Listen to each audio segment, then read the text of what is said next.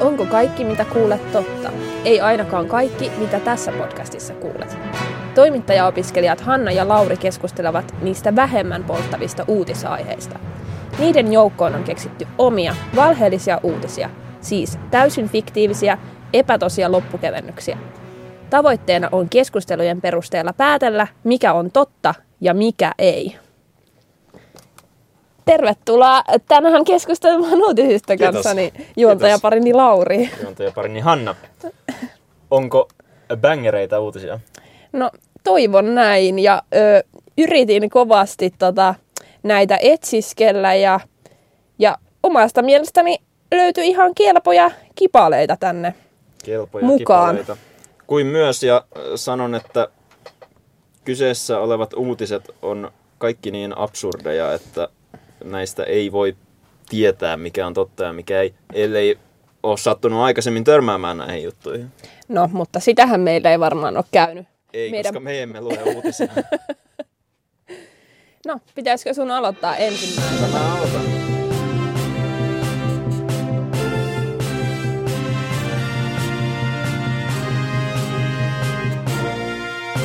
Mulla on tässä Akaan Sanomista tällainen juttu. Ampiaiset valtasivat vierashuoneen Nahkialassa. 60 vuotta talossa asuneet mäkelät törmäsivät ongelmaan ensimmäistä kertaa.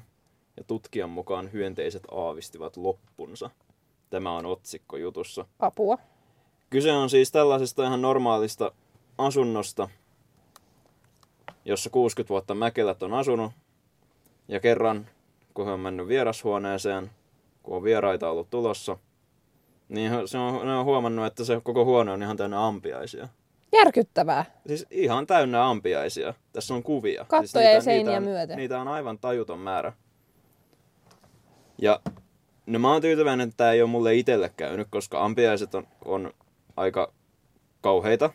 Monet sanoo, että hyttyset on kauheita. Ne on kauheita, mutta ampiaiset on mun mielestä paljon kauheampia, koska ne oikeasti sattuu, jos ne pistää. Jep. Ne on pelottavia. Niin jo. Ja näissä kuvissa on niitä ihan tajuttomasti. Niistä ei oikein ole päästy mitenkään eroon, koska niitä on, tässä kerrotaan, että ne on yrittänyt asettaa semmosia ansoja kaikkia makeita nestepulloja, mihin ne sit muka menee ne ampiaiset ja missä ne sit kuolee omaa aikaansa, mutta kuulemma yksi ampiainen on mennyt tämmöiseen ansaan. Eli kovin tehokasta metsästystä ei ole onnistuttu suorittamaan. Ja asiantuntija kertoo, mehiläistarhaaja Risto Niilimäki kertoo, että se on vaan pakko odottaa, että ne kuolee. Siis onko mitään hajua, että mistä ne on siis tullut sinne? No ei ilmeisesti.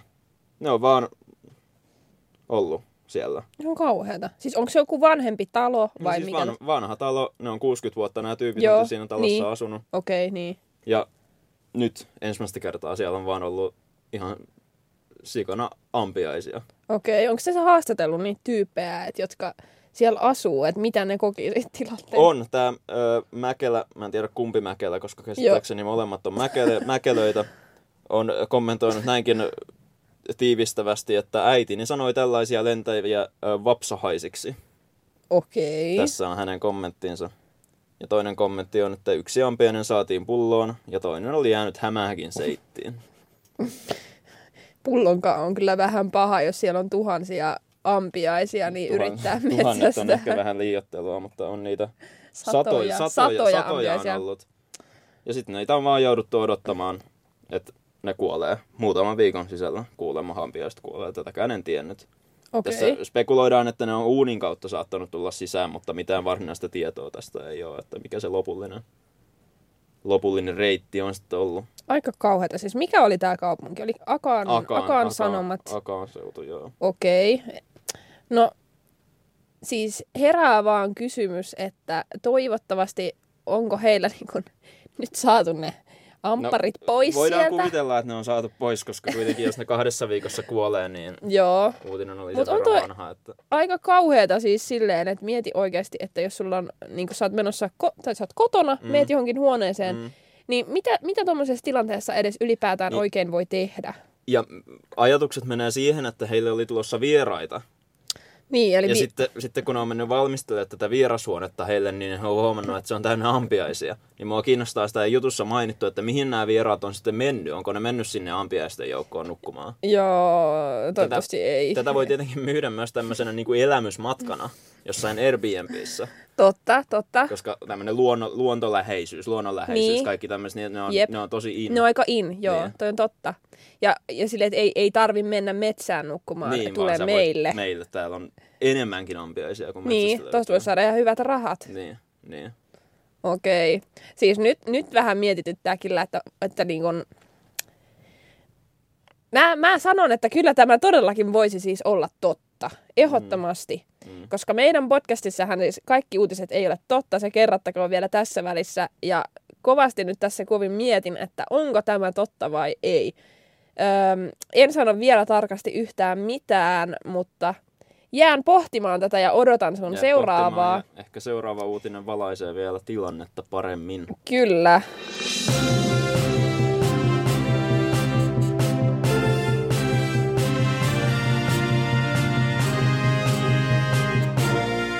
Selvä. Pitäisikö mun siirtyä mun? Sä voit ottaa sieltä. Selvä homma. Eli nyt olisi tämmönen, kun teltan pystyttämiskilpailu Sydänmaalla eteni perinteiseen malliin. Mikä on perinteinen malli teltan pystyttämiskilpailusta? No varmaan pystytetään telttoja. Kilpailun voittaja Aleksi Kankaanpään juhlii voittojaan Luonnonhelmassa. Ja kilpailu järjestettiin lauantaina 14. elokuuta. Ja tämä on siis viime vuonna julkaistu juttu. Ja Sydänmaan retkeilyalueella Anttolassa. Ja osallistujakilpailussa oli 25. 25. Se on aika paljon tällaisesta niin kuin Suomen kokoisessa maassa, tuommoisessa aika kuitenkin pienen skaalan lajissa, mistä ei käsittääkseni mitään maailmanmestaruuskisoja edes järjestetä. Ja noinkin pienessä paikassa niin 25 osallistujaa on aika hyvin. Toi on ihan totta. Tässä on tosiaan niin kuin, tämmöinen Mikkelin kaupunkilehden juttu ja sitten tämä äskeinen, minkä luin, oli siis tosiaan sitten Mikkelin asukaslehdestä tai asukasuutissivuilta nostettu juttu siitä Mikkelin kaupunkilehden jutusta tehty tämmöinen jatkojuttu. Aivan. Joo, epäselvästi selitetty. Mutta tosiaan teltan pystyttämiskilpailu kokosi retkeilyharrastajia Sydänmaalle ja siellä kilpailtiin siitä, että kuka pystyttää teltan lyhyimmällä ajalla. Mikä tämä voittajan aika oli? Ja millaisia telttoja? Niitähän on siis, mulle teltta on semmoinen akuankka-tyyppinen teltta, missä on semmoinen yksi keppi siinä päällä ja siinä on joku pressu siinä välissä, mutta sitten miettii kaikkia niinku puolijoukkuetelttoja ja nämä teltat voi tarkoittaa ihan mitä vaan. Tässä on pystytetty Jack Wolfskinin Skyrocket Dome 2 telttaa. Mulle valitettavasti kertonut yhtään mitään. Joo, se on tämmöinen edullinen ja kevyt teltta 2 ihmiselle ja voittoaikaa kokoamisessa oli tänä vuonna reilu pari minuuttia. Eli siis oikeasti tosi nopea aika. Se kuulostaa nopealta ajalta. Mutta oikeasti. Siis Kankaanpää aikoo juhlia voittaa mahdollisesti pienellä vaelluksella. Ja kertoo tässä, että tämä on hyvän mielen tapahtuma. Siellä ollaan samalla leikkimielisiä ja tosissaan. Ja viime vuoden kilpailusta oli jäänyt hänelle hyvät muistot ja siksi halusi tänäkin vuonna osallistua. No oliko hän voittanut viime vuonna? Viime vuoden kilpailussa hän on sijoittunut 4. Ja kertoo tämän, että miksi halusi osallistua uudelleen, että oli kivaa. Ja tosiaan päivä alkoi ilmoittautumisella kello 7 aamulla, tosi aikaisin, tämä on lauantai. Jos tämä teltan pystyttäminen kestää 2 minuuttia, niin mitä varten? Tässä kerrotaan, että kilpailun perusrakenteeseen kuuluu aikainen alku, koska sillä pyritään saamaan aikaeroja kilpailijoiden välille. Ja taustalla on leikkimielinen ajatus siitä, että todellinen retkeilijä pystyy toimimaan myös aikaisin aamulla. No, eli toihan on aika epäreilua, että joku saa joskus kivaa lounasaikaan pystyttää ei ole, no mut hei, niitä oli 25. Tässä kello 7.45 alkavat ensimmäiset teltan kasaukset. Kilpailun toiminta on porrastettu ja sillä välin kun toiset kasaa telttoja ja toiset sytyttää kisapaikalla esimerkiksi nuotio ja valmistelee kilpailua niin kuin sen jälkeistä ajanviettoa varten. Ja sitten alkaa kello 8.05 ja sitten viimeistä kello 8.20. Niin, eli ihan aika lähellä toisiaan. Ja tapahtuma on ohi 9 ja sitten töihin. Siis sitten noin kello 9-9.30 on aamupalan tekemistä ja nauttimista yhdessä, ja kello 10 on 3 parasta julkistetaan ja jaetaan palkinnot, ja sitten vielä illalla on semmoinen iltaohjelma. Tässä Mitä siis ne siinä välissä tekee? Tässä on aika pitkä aika. En mä tiedä, mutta tässä on kilpailupäivän kulku kuvattu. Täytyy sanoa, että en ole mitään tapahtumaa ikinä nähnyt, mikä tapahtuu näin aikaisin, ja mikä myös päättyy näin aikaisin. No, mutta retkeilytapahtuma. Ootko sä osallistunut johonkin retkeilytapahtumaan? Retkeilytapahtumiin osallistunut, että kai ne sit... Mä en ole hereillä tohon aikaan vielä, sen voin sanoa. Joo, siis mä jäin miettimään just että onkohan telttakohtaisia eroja tosi paljon, että kuinka kauan kokeminen kestää. Tuossa oli mainittu, mitä telttaa on käytetty, mutta joo. Mutta tosiaan tää oli siis tää asukasuutissivujen jutusta, mitä äsken kerroin, ja tässä Mikkelin kaupunkilehdessä kerrotaan sit vaan siitä, että niinku tapahtumassa esimerkiksi huomioitiin koronatilanne säilyttämällä turvavälit ja mahdollistamalla riittävä käsihygienia. Eli tää on siis niinku viime kesänä ollut tää juttu. Aivan. 20.8.2021 on julkaistu. No, mutta tämähän on oikeasti aika ihanteellinen tapahtuma just korona-aikaan, koska ollaan ulkona, ollaan luonnossa. Telttoja pystytetään yksin, ei siinä ei tule semmoista läheisyyttä kenenkään kanssa. Ja Jep. se on ihan aikaisin. Mä kuulin korona herää vasta iltapäivällä. Niin siinä kello ei oikeastaan 17. ole mitään vaaraa. Ei olekaan. Joo, no ihan totta. Ja sille ulkona kuitenkin. Ja kesällä oli ehkä vähän parempi tilanne muutenkin tuossa vaiheessa. Totta. Mutta siis mun mielestä tämä kuulosti hirveän kivalta tapahtumalta. Siis oikeasti kiva tapahtuma. Itsehän siis osallistuisin ja tapahtumaan venyisin monta tuntia, kun mä yrittäisin sitä telttaa siellä pystyttää. Mutta älä muuta sano. Hyvä näille asiantuntijoille. Mainittiinko tässä, että mitä tää on saanut palkinnoksi tää voittaja? Ootas mä katon. Mun mielestä tässä mainittiin, että se oli jonkinlainen rahallinen palkinto, koska ei kun oota. Mun mielestä se oli, miksi mä en nyt löydä tätä? Siinä oli mun mielestä, että se siis sai jonkun... Ei tossa, kilpailuvoittaja sai lahjakortin retkeilytarvikekauppaan. Että siis se on niinku tommonen ihan palkinto ihan kiva, aiheeseen liittyvä. Hyödyllinen palkinto, joo. Eikä mikään että kyllä. Eli tämmönen olisi tää. No, mitä mietteitä? No tää on uskottava uutinen. Ja aika kiva. Aika kiva. Tai niin kuin, että jos tää ei ole totta, niin miksei? Niin. En mä näe syytä. Semmoinen tehtäisiin sitten ensi vuonna. Kisaa voisi järjestää. Ja tässähän on ihan niin kuin maailmanlaajuisten kisojen siemen, voidaan sanoa. Ja siis aivan varmasti järjestetään teltan kasaamisen maailmanmestaruuskisoja, koska mistä nyt ei järjestetä maailmanmestaruuskisoja.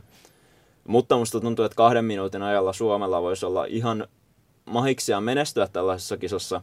Ja se on aina hyvä juttu, jos löytyy uusi laji, missä Suomi pärjää, koska niitä ei ihan kauheasti ole.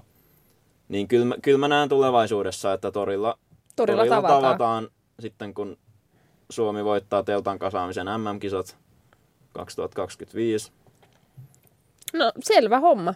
Eli tällä pohdinnalla lähdetään sitten. Tällä pohdinnalla, ja toistaiseksi sanotaan, että tämä voi olla totta, mutta kaikki voi vielä muuttua. No niin. Se on aivan varmaa. Selvä homma.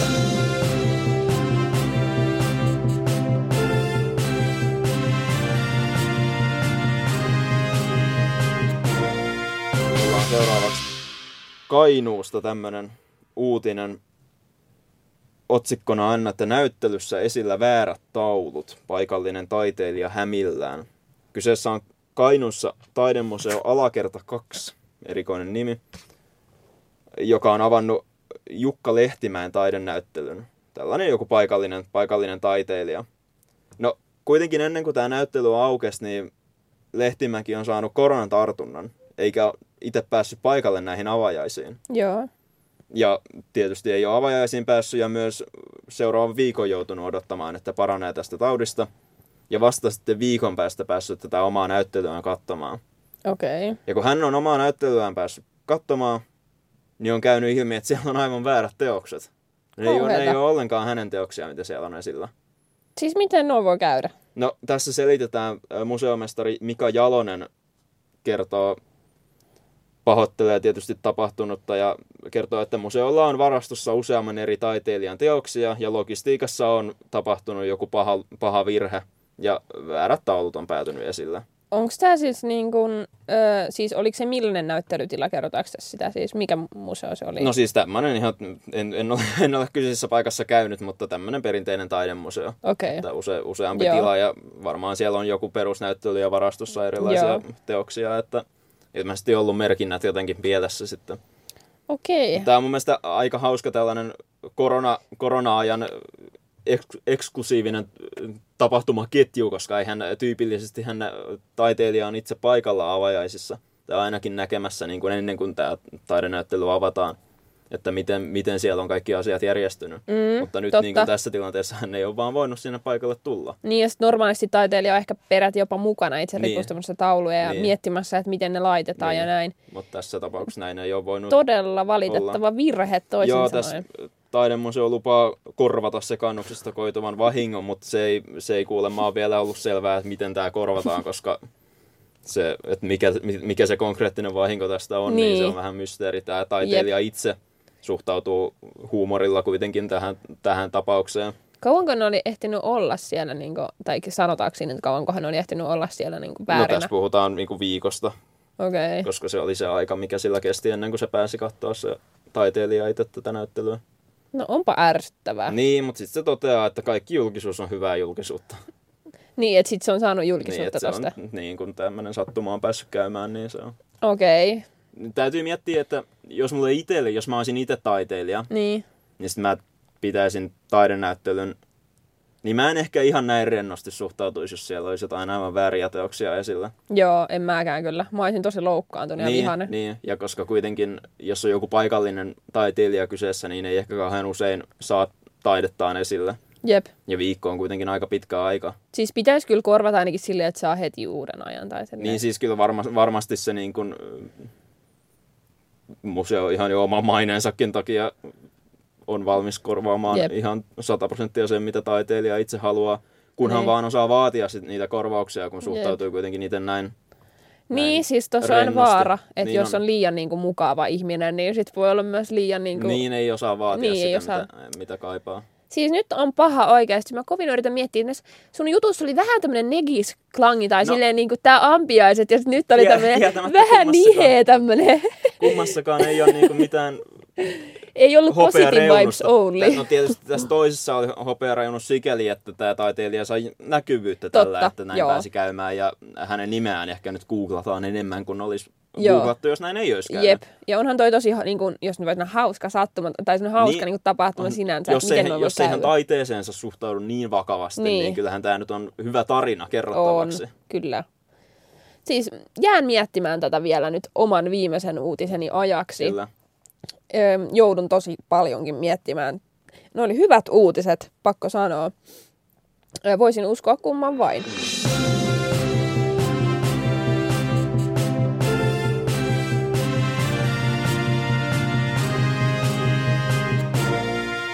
Nyt mulla olisi sit seuraava vielä tässä viimeisenä. On siis Keski-Uusimaan paikalliset osastolla viime vuoden kesäkuussa julkaistu juttu, jossa tosiaan on, että Juho ja Vera voittivat arvassa unelmien yön Fjällbossa. Nyt kuulostaa hyvältä. Ja tosiaan he kertovat tässä, että Vera ja Juho Palosaarikko-Laukkalasta matkaavat elokuussa, eli siis viime vuoden elokuussa Tuusulaan Fjällbon unelmien yötä viettämään. Ja Tuusulan kunta sai yli 2700 hakemusta ja voittoarpa napsahti lapsiperhearkea viettäville heille. Onko Tuusulassa noin monta asukasta? No ei se on iso paikka, tai aika iso siinä. Ei dissata nyt En mä dissaa, mä paljastan vaan kaikille mun huonon Suomen maantiedon tuntemuksen tässä. No en mä tiedä, kai se nyt on noin paljon. On siellä. Tosiaan tässä Juho on kirjoittanut hakemukseensa, että arjen hulabalon keskellä yhteistä romanttista aikaa on rajallisesti. Ja perheessä on koronavuoden lisäksi ollut sairautta. Ja siksi on ollut kiva, että on tälleen saatu tämmöinen mukava virkistys. Ja he ovat olleet toki kovin iloisia tästä ja odottavat todella innoissaan tätä retkeä yhdessä. Mitä tämä unelmien yö siis käytännössä pitää sisällään? Unelmien yö on ensinnäkin osa Tuusulassa tämmöinen, Tuusulalla oli joku tämmöinen rakkauden taideteemavuosi, niin on kuulunut siihen. Joo. Ja tässä Tuusulan Asukaslehdessä on siis unelmien yön jälkeen ollut tämmöinen, missä ne on kertonut siitä. Aivan. Niin he on kertonut, että unelmien yön anti mykisti ja pariskunta antoi sen sisällön yllättää. Molemmat sanoivat olevat todella yllättyneitä ja ihmeissään siellä. Ja se on siis kestänyt ilmeisesti yön niin kuin ymmärtääkseni. No näin voisi Joo, koska yö, tästä yhdestä. wow. Mutta he esimerkiksi olivat souturetkellä, saivat hienon illallisen, alueen kulttuurihistorian tutustumista, savusauna, hieronta, pakuhuonepeli, lounas, keski-uusmaalaista laulajista koostuvan mieskvartetti Vakosamatin raukkauslaulukortetti Fjällbön laiturilla.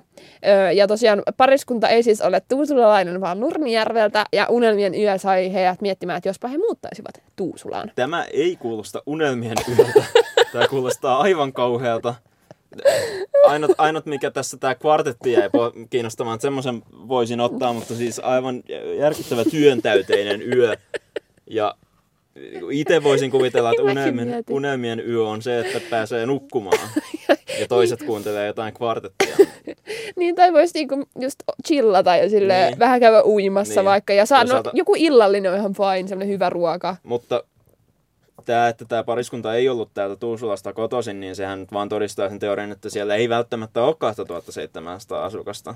Niin, totta. Koska jos tänne on voinut osallistua kaikkialta muualtakin. Niin, unelmia. Totta. Ihan hyvä pointti.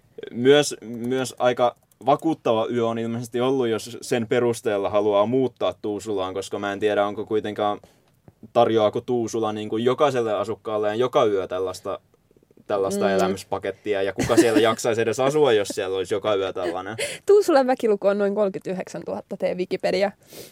Tarkistin nyt tässä. No, mutta Wikipedia voi olla väärässä. Mutta siis niin kun, ilmeisemmin he ovat siis vähän saaneet niin kun toivoa kuitenkin myös, että mitä siellä on. No toi on ihan hyvä, koska mutta he ovat olleet kovin mykistyneitä, niin kun, että se kertoo siitä, että jotain yllättyy. Mutta ovat olleet siis tyytyväisiä. Ja jos tuolla nyt ei muuta Tuusulaan, niin millä sitten? Niin, se on ihan totta, että tämmöiset niin sanotut pienemmät paikkakunnat, jossa ei edes 2700 asukasta ole, niin varmaan kamppailee kyllä asukkaista. Ja tämähän lupaa hyvää, koska siinähän voittaa kaikki, jos kunnat rupeaa järjestämään tällaisia niin kuin houkuttelukilpailuja, että muuttakaa nyt please tänne. Jep. Niin siinähän saadaan vaikka mitä palkintoja. Unelmien öitä saa joka toinen suomalainen, ja se on pelkästään positiivista. Siis, mutta mun mielestä oli ihana juttu sen takia, että tästä tuli semmoinen tosi kiva arjen semmoinen kiitollisuus nousi tästä. Niin, että he oli tosi onnellisia, tosi kiitollisia, ja oli niinku, tää oli kesäkuussa ilmestyi juttu, ja elokuussa oli siis tää tapahtuma, niin he on niinku ollut tosi kiitollisia, ja sanovat, että se antoi jo voimaa tosi paljon siinä vaiheessa. Ja varmasti ansaitsivat tämän palkinnon. Varmasti. Perhearkea pyörittävät ja työssä käyvät ihmiset, ja eikä edes Tuusulassa asu, niin onhan sen rankkaa. No on todellakin. Nyt sai sentään päästä Tuusulaan. Nyt pääsi. Mutta tämmöiset olisi mun jutut. Mä haluun uskoa kyllä tähän. Joo. Pitäisikö meidän siirtyä arvailuihin? Siirrytään arvailuihin. Okay. Haluatko sä vaikka aloittaa? Vitsit, toi oli mun mielestä paha. Noi sun kummatkin jutut oli oikeasti hyviä ja mä voisin uskoa kumpaa tahansa. Mutta tänään mä kallistun siihen, että mun mielestä oikea uutinen olisi se, että huone on täynnä ampiaisia. Se on totta. Se pitää paikkansa. Huone oli täynnä ampiaisia ja niitä oli hyvin runsaasti siinä. Mäkin kun tätä juttua luin, niin ajattelin, että mikä on niinku runsaasti, mutta sitten siinä oli myöhemmin kuva siitä, kun niitä kuolleita ampiaisia oli siellä lattialla ja niitä ihan oikeasti oli siellä aika paljon. Eli se oli aika painajasmainen juttu, mutta onneksi ne nyt sitten kuitenkin kuoli. Mä en tiedä, miten ne on sieltä pois siivottu, koska se imuri on ollut täynnä ampiaisia tämän jälkeen. Siis mä oon tosi helpottunut, että mä olin oikeassa, koska mä en vähän kaihertamaan, kun viime kerralla mä olin väärässä. Viimeksi ei mennyt niin nappiin, mutta nyt meni, mä olen siitä todella tyytyväinen. No, entä sä? Mitä mieltä sä oot tänään mun uutisista? No mä voisin sanoa, että se on tämä ensimmäinen, mikä on totta, ja mä perustelen tämän sillä, että vaikka tää unelmien yö kuulostaa mahtavalta ja upealta. Ja se skenaario siitä, että tulevaisuudessa kaikki kaupungit järjestää kilpailuja siitä, että kuka sinne muuttaa, kuulostaa utopialta. Mutta se kuulostaa liian hyvältä ollakseen totta. Mä en usko ihan tuohon kvartettiin, ja se on liikaa tekemistä. Ei kukaan nauttisi noin kiireisestä yöstä. Ai et usko keski-uusmaalaiseen lauluista koostuvan mieskvartettiin Vakosamatin uskon sen olemassaoloon, mutta en usko siihen, että se sisältyy Unelmien yöhön. Okei. Eli eka on totta. Eka on totta. Olit väärässä. Oikeesti. Siis mä olin ihan 100% vakuuttunut. Nyt Eli Juho ja Veera itsestäni. ovat voittaneet Unelmien yön Fjalbeessa ja päässeet sinne niin kuin tekemään tämän kaiken. Eikö ole Onneksi ihmeellistä? olkoon heille ja siis maailmassa on jotain hyvää vielä jäljellä. Siis, mutta mä olisin toivonut, että teltan pystyttämiskilpailu olisi ollut totta, mutta... Siis se oli aivan todella uskottavaa. Niin, kiitos. Ja siis tämmöisiä kisoja, tämä uutinen ei ehkä ole totta, mutta uskon kyllä täysillä, että tällaisia kisoja on olemassa. Ja siis kato, miten tarkasti mä oon suunnitellut tämän kilpailupäivän kulun. No sä oot panostanut nyt kyllä oikein kunnolla tähän. Siis tämä voisi järjestää. Se kannatti, koska mä olin oikeasti tosi vakuuttunut siitä, että tää piti paikkansa. Että niinku, hyvää työtä kaikin puolin ja tietysti omaa journalistista silmääni nyt nolottaa tässä, että siis, en napannut tätä, mutta... Mutta siis eikö vaan, että kilpailu voisi nyt niinku järjestää, että vähän voi vaan no lähettää siis tämän niinku kilpailupäivän kulun. Ja... Suunnitelma valmiina ja kaikki. Ja jep. Pyydät palkkaa siitä, että suunnittelet tapahtumaa ja sitten oikeasti vaan lähetät ton sinne, niin sehän on helppo tilipäivä. Ensi jaksossa meillä on sponsorina Sydänmaan retkeilyalue ja teltanpystyttämiskilpailu. Sitä odotellessa. No mut hei, joo. Tää oli hyvä mennä näin päin. Niin oli. Sä onnistuit, mä yes. epäonnistuin. Kaikki rauha maassa, kaikki hyvin. Jep. Uutiset kerrottu. Ja vaikka mulla olikin nyt vähän tämmönen negatiivinen klangi mun uutisissa, niin voidaan lohduttautua sillä, että ainakin vaan toinen niistä piti paikkansa. Niin voidaan. Se on totta. Ja kyllä nyt ampiaisista on päässyt jo eroon, joten se on positiivista. On päästy eroon ja kaikilla paikallisilla pienillä taiteilijoilla on kaikki hyvin ja ei ole mitään valittamista mistään. Tämä oli oikein miellyttävä jakso ja hyvät uutiset oli ja kyllä. Toivottavasti kuuntelijat arvailivat mukana siellä kuunnellessaan ja ehkä saitte oikein, ehkä ette saaneet oikein, sitä me emme voi täällä studiossa tietää. Ensi kerralla sitten palataan ihan täysin uusien aiheiden parissa. Ensi kerralla palaamme uusien aiheiden parissa ja uusien uutisten ja uusien arvauksien. Siihen asti kuulemiin. Kuulemiin.